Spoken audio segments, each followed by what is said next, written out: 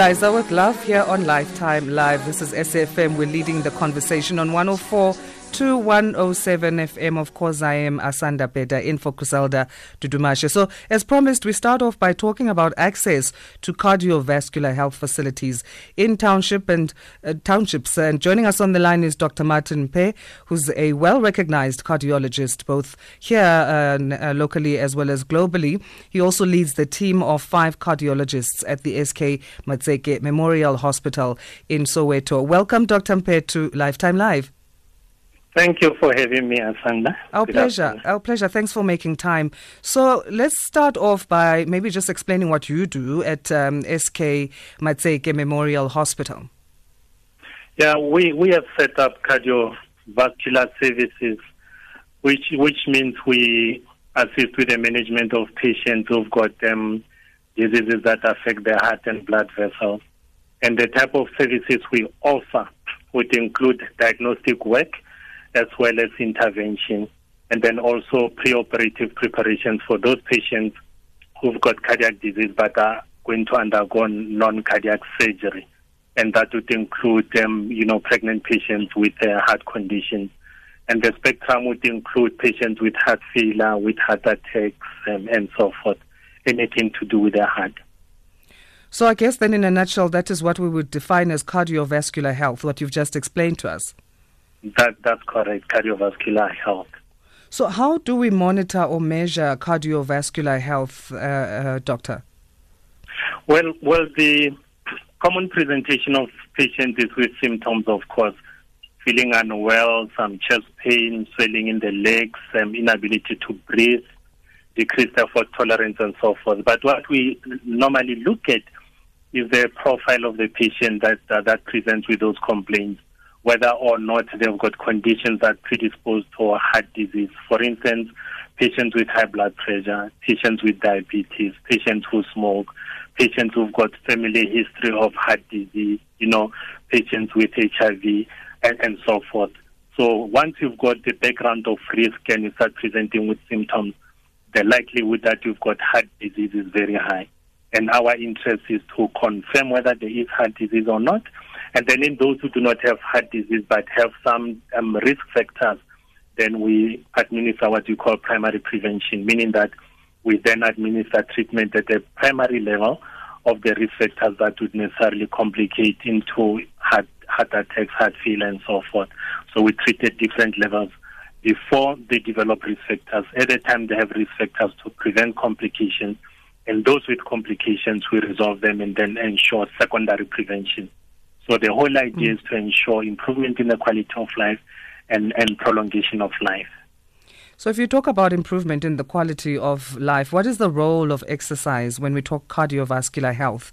And then continuing to connect that to townships, and whether that's something that's a priority to the people who live in townships. Yeah, and that takes me back to what we call primary prevention. So primary prevention entails both lifestyle modification and some form of pharmacological therapy. So in preventing cardiac disease, we don't necessarily always have to prescribe pills, but then a good quality of life that would include weight management, exercise, good dietary habits, avoidance of smoking. So exercise is a very important aspect of disease prevention. And even in those who've got disease, as part of rehabilitation, exercise forms part of that intimately. So prevention is certainly better than cure, even when we talk about cardiovascular health. But in the specific context of townships, when prevention hasn't been, done, and, now we are at the critical stages or the developing stages or complicated stages, are patients able to receive the assistance they have? I know with SK Matseke, it's a private hospital, so even the patients that would come there would kind of have to be privileged. But what about the underprivileged and the previously disadvantaged in the townships? Yeah, you see, Krisani Baragwanath Hospital, for instance, in Soweto, is a tertiary care facility that would offer tertiary care services to such patients. However, even in private institutions, is an ethical obligation that those who come very acute and very unstable should be stabilized in those facilities before they are sent in a stable condition to the public sector hospitals where the treatment can then be carried forth. Are there enough cardiologists in townships? Maybe let's zoom in on Soweto. Yeah, if you talk about cardiologists, so this facility in Soweto is actually the first facility where cardiovascular services are going to be offered in any township in South Africa. So it is the first, and historically that's, I think, monumental to have a cardiology service in Soweto, given its background and history and the number of people who are there. So this is the first that we have cardiovascular services at that level offered in a private sector in any township. So if you look at the total number of cardiologists in South Africa, the ones who are in active clinical practice are somewhere between 160 and 180 for 55 million people. So we still have the dearth of cardiology specialists in the country for starters, and in townships you hardly find them. Many of them are in the metropoles. So that is why we feel taking cardiovascular services at that level to townships is a necessary milestone, because we shorten the time for patients presenting acutely to access interventions, number one. Number two, even for those patients who are hospitalized, it's easier for family members to come visit, especially those who rely on public transport. We're talking to Dr. Martin Mpe, who is a well-recognized cardiologist, both in the country and internationally, also leading a team of cardiologists at the SK Matseke Memorial Hospital. Call us on 0891 104 207. Our WhatsApp line is 061 410 4107. SMS 40938 at 150 per SMS. We're going to take a short break. Doctor, please do stay with us. We continue with our chat after this. Wanting to do business in the African energy sector and meet the who's who in energy? Register now to attend the Africa Energy Indaba Conference and Exhibition. Join African energy ministers, top energy experts, find out about the latest energy project deals and meet companies exhibiting. Don't miss out from 19 to 20 February at the Sandton Convention Center. Register now at africaenergyindaba.com. They call it a gentleman's game, but there is nothing stuffy, boring or calm about what we're about to bring you. Excitement mounts as we prepare for the title clash, star players, world-class teams, record-breaking performances, and so much more. Unforgettable moments, unforgettable game. Stay tuned as the Sri Lankan Test Tours take to SA soil from the 13th of February, live on SABC3 and Radio 2000. Get ready to experience heated action as we bring you a summer of cricket. SABC Sport, for the love of the game. Not sure what to do on Friday nights? SABC3 brings you great Friday night movies this February. On 1 Feb at 10:30 p.m, join us for Fatal Memories. Then on 8 February at 9:30 p.m, join us for Buried Secrets. On 15 February at 9:30 p.m, cuddle up on the couch for Barefoot. And then on 22 February at 9:30 p.m, we end February Friday nights with City of God. The best Friday night movies with SABC3.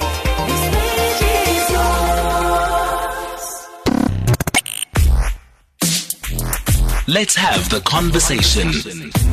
0891 104 207. So let's have that conversation, which is the access to cardiovascular health facilities in townships.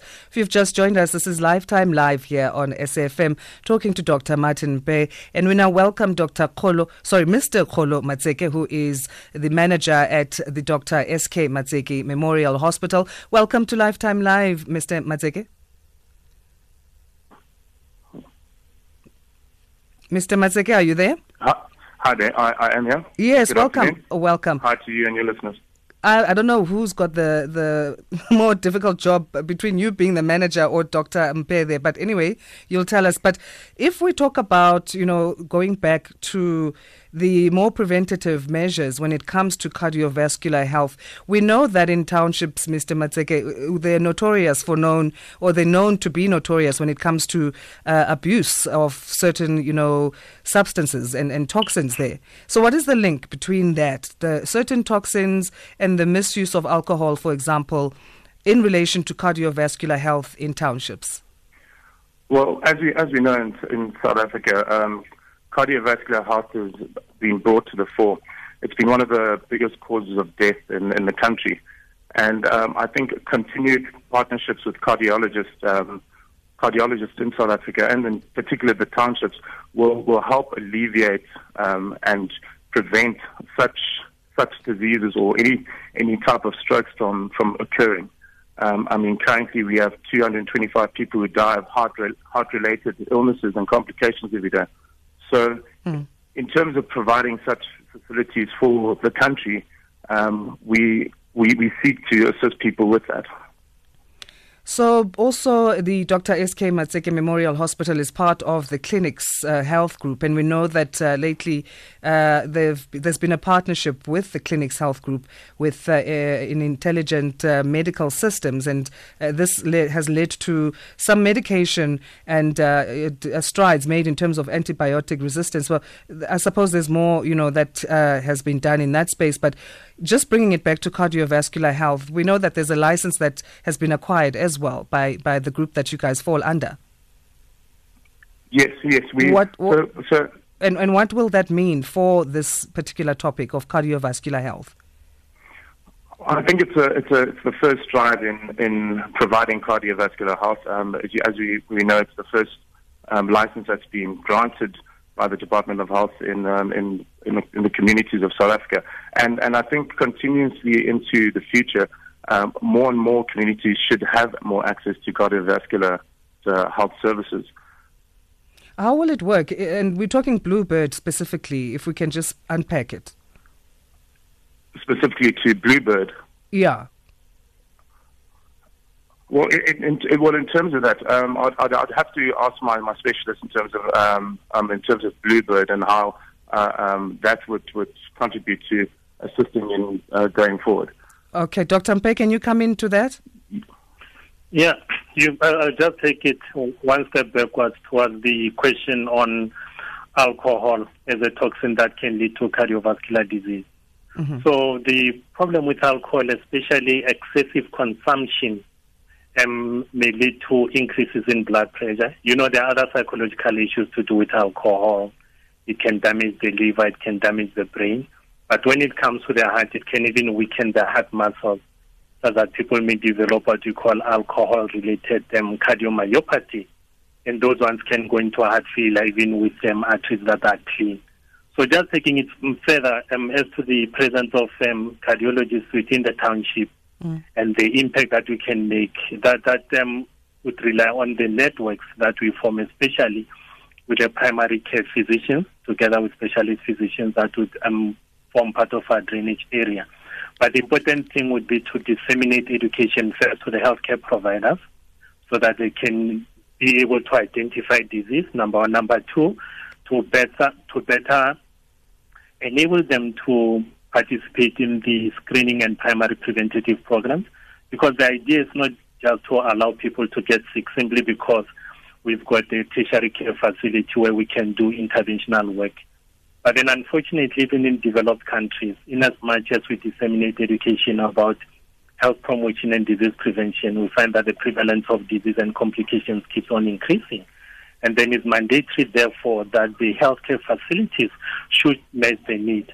So if cardiovascular disease is the leader, you obviously have to ensure that in whatever healthcare facility, you should try and be relevant to the demands or to the needs in terms of healthcare services. So in this case, we say we'll have a tertiary care facility, but we're not necessarily going to sit back and say, let people get sick first before we can help. That is why the team work. So we'll be embarking on a roadshow first with our general practitioners in the whole of Soweto, the drainage areas, just to empower them first on the ability to manage cardiovascular disease, and we allow them, access to the specialist just for consultation as healthcare givers, not necessarily for patient referrals only. And then beyond that, those that need care at a different level, then we'll assist with those. And I should emphasize that in as much as this is a private care facility, around 15, 17, 18% of our communities will be on private health care in terms of medical aid. So those are the ones that will try and assist to a large extent. But then we'll put together packages that would be affordable, even for those who are able to pay out of pocket. But of course, we cannot make it so cheap that the access will be the same as in public service. But then we feel that all these avenues will actually dent somewhat the impact of cardiovascular disease, especially on the death rate in the communities that will be servicing. And it is the number one cause of death in the country, as Mr. Matseke has mentioned. And then you also, Doctor, did mention that there's about 160 to 180 cardiologists for 55 million people. So I guess it's not even just a township issue then that we should be looking at. We should look at this even nationally. Yeah, no, it's just that I was being relevant to this particular project. Yeah, at the national level, of course, is a national priority. That is why even in the public sector, education, and primary care nurses are being trained on this. Clinics in the communities are supposed to be able to identify these patients, refer them to regional hospitals, and then from there to tertiary care facilities. Let's continue our chat on the other side of news headlines. It's 1:30 now. Jwalane Tulo, over to you. Discussions impacting your life the most. Thanks, Jwalane. Lifetime Live with me, Asanda Peda, in for Griselda Dudumashe is where you are. This is SAFM. We're leading the conversation with Dr. Martin Mpe and Mr. Kgolo Matseke from the Dr. SK Matseke Memorial Hospital. You can still call in 0891 104 207. WhatsApp us on 061 410 4107. SMS 40938 at 150 per SMS, our time being 1331. In your experience as manager of the hospital, Mr. Matseke, is there a difference between males and females in terms of how they are affected by cardiovascular health in townships? In terms of cardiovascular health between males and females, I think as Dr. Mpe has already alluded to, that it's a continuous need within the South African context, whether both male and female, and it's continuously been drawn that most cardiovascular, I stand corrected, is predominantly found in many male patients. So we still ultimately strive to reduce and decrease the prevalence and loss of life from cardiac diseases for both male and female patients. Would that maybe be linked to work? In terms of men being more affected, because I mean, if we look at, well, traditionally in the South African sense, and just traditionally in maybe black communities, which are predominantly in townships, the man is the one who's put more under pressure to work and bring home the money. Yes, in that respect, yes. You find that such things as stress and hypertensiveness and anything relating to such job stresses could result in cardiac issues for men, and that primarily could be the reason. There are a variety of things that could contribute to cardiac illnesses that people may present. What else, Dr. Mpe, can we read into the link between work and cardiovascular health for both men and women? Yeah, the male gender is a risk. Being a man predetermines early death with everything equal between the genders. And if we look at cardiovascular disease, men tend to have increased risk once they reach the age of 55. Women have a lag of about 10 years by the time they hit 65. So biologically, a 65-year-old female is the same age as a 55-year-old man. We talk about biological age here, not chronological age. And that is why if you look at life expectancies across nations, women tend to outlive men. Having said that, if you subject men and women to the same risk factors, let's say you ask them to smoke, the same amount of smoking and the same duration of smoking tends to obliterate the differences within the genders, in that risk is going to predispose them to development of cardiovascular disease, because the smoking, if you see somebody smoking 20 pack a day for about 10, 15, 20 years, the damage on the blood vessels is cumulative over time, which may then predispose to stroke. They may block arteries in the kidneys, they may block arteries in the legs and end up with amputations, they may block arteries in the heart and end up with heart attacks. And let's look at obesity, increase in weight. We tend to have obesity be more common in women than in men. And obesity tends to drive conditions like diabetes, tends to drive conditions like high blood pressure or hypertension. And if you look at men and women, men tend to have less cases of obesity compared to women. And if you look at the prevalence of hypertension and you look at age, the ones who are obese tend to have higher pressures than the ones who have normal weight.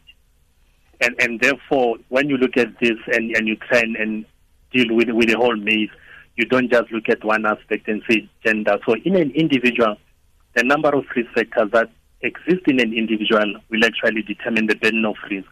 So I can't come to you and say you are a female, therefore you are protected. If you are a female, you are obese, you are diabetic, you are hypertensive, I pray that you don't smoke. Should you smoke, then the risk factors tend to multiply. If I give an example, if smoking gives you a 5% risk and diabetes gives you a 15% risk, a smoker who's diabetic, the risk becomes 30%. It's not necessarily the summation of 5 and 15. So it has a compounding effect. Therefore, it's necessary that when you interrogate an individual, you look at the number of risk factors and you do not necessarily give false sense of security by saying to people that because you are female, you are safe. We treat individuals in as much as we look at statistics at the population level, but then we treat one person at a time. So we can look at impact on the cardiovascular disease prevalence across the community, but then a family that loses a breadwinner, somebody that loses a wife, a mother, and so forth, that impact will be 100% mortality for the person that dies. And I think that is what we are looking at. We give education at the group level, but every individual that comes to us is the patient that is important to us for that moment. And hence we tease out the risk factors per individual and one risk factor going to the next. If you look at conditions like HIV, for instance, they may also lead to affectation of the heart, of the blood vessels, and so on. So that's what we call comorbidity. In as much as we talk about risk factors for heart disease, there are certain conditions which may also lead to conditions in the heart, even if people don't have your traditional risk factors. And some people, when they fall pregnant, they develop what you call pregnancy-related cardiomyopathy. And they may fall into heart failure during the time they're going to labor or immediately post-delivery. So looking at this, and we also have that small group of individuals who are born with defects in the heart. We call them congenital heart diseases. That would affect about 1 to 2% of live death. Some of them die at birth, but then many of them will have corrective interventions if they get to proper evaluation at an early stage. And those that tend to survive can still have interventions as adults should the condition at that stage be amenable to surgical intervention.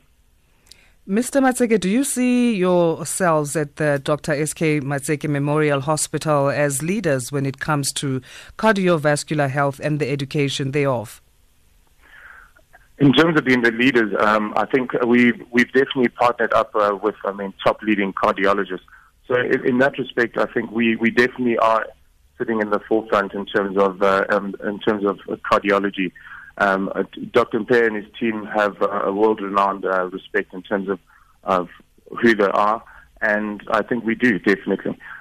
In terms of also the education thereof, I think we, in partnership with clinics as well as Dr. Mpe, will take strides in continuously educating people with regards to cardiovascular. Access to cardiovascular health facilities in townships is what we're talking about here on Lifetime Live. You mentioned, Dr. Mpe, earlier, non-cardiac surgery when it comes to the dealing with the developing stages or complications of cardiovascular health. Can you tell us more? Yeah. For instance, if you've got a pregnant patient who's got valvular disease, let's say maybe they have an artificial valve, or they've got a valve which is leaking, or which is not closing properly, or they have high pressures in the lungs, and they fall pregnant. So pregnancy itself is a condition that is going to increase demand on their heart. So if the underlying heart, the heart already has underlying disease, and this individual falls pregnant, then you've got a problem where now the pregnancy may actually make this person decompensate. You may find that when they are not pregnant, they are okay. They can have adequate effort tolerance. They can spend days on end working without being ill, but suddenly they fall pregnant and they can't breathe. They start to swell in the legs and so forth. So in that case, we have to have delicate timing. We need to assess whether the pregnancy is not going to put the mother's life at risk. And then what we then do, we must treat this heart condition in the environment of pregnancy to ensure that we try and push the pregnancy to a point where a live baby can be delivered. But of course, there'll be some conditions which are not compatible with such situations. And another example I can give could be somebody who's got a valve problem and is involved in a motor car accident.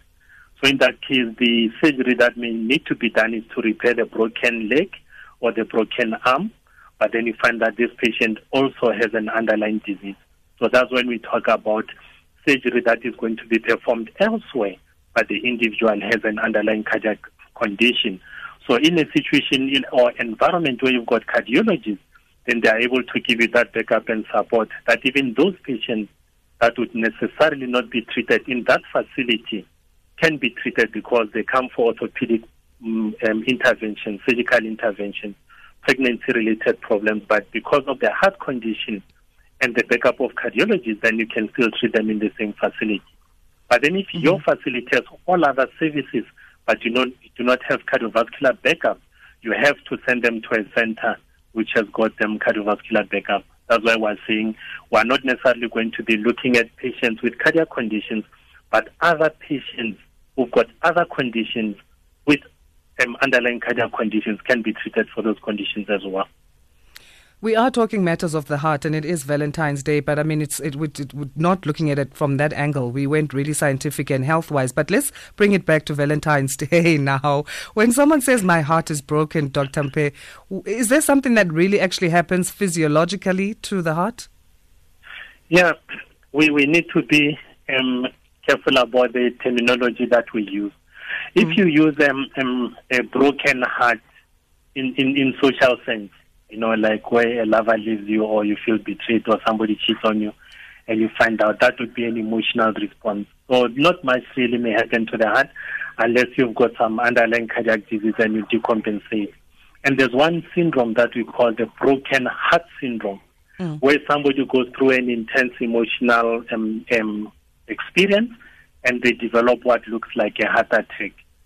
Literally the heart enzymes go up, the heart swells up and it doesn't contract and so on.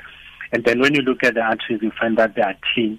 So that presents like a heart attack, and that's what we call the broken heart syndrome. That's a clinical condition, as opposed to somebody with a broken heart who's just feeling sad or depressed or, emotional about some experience.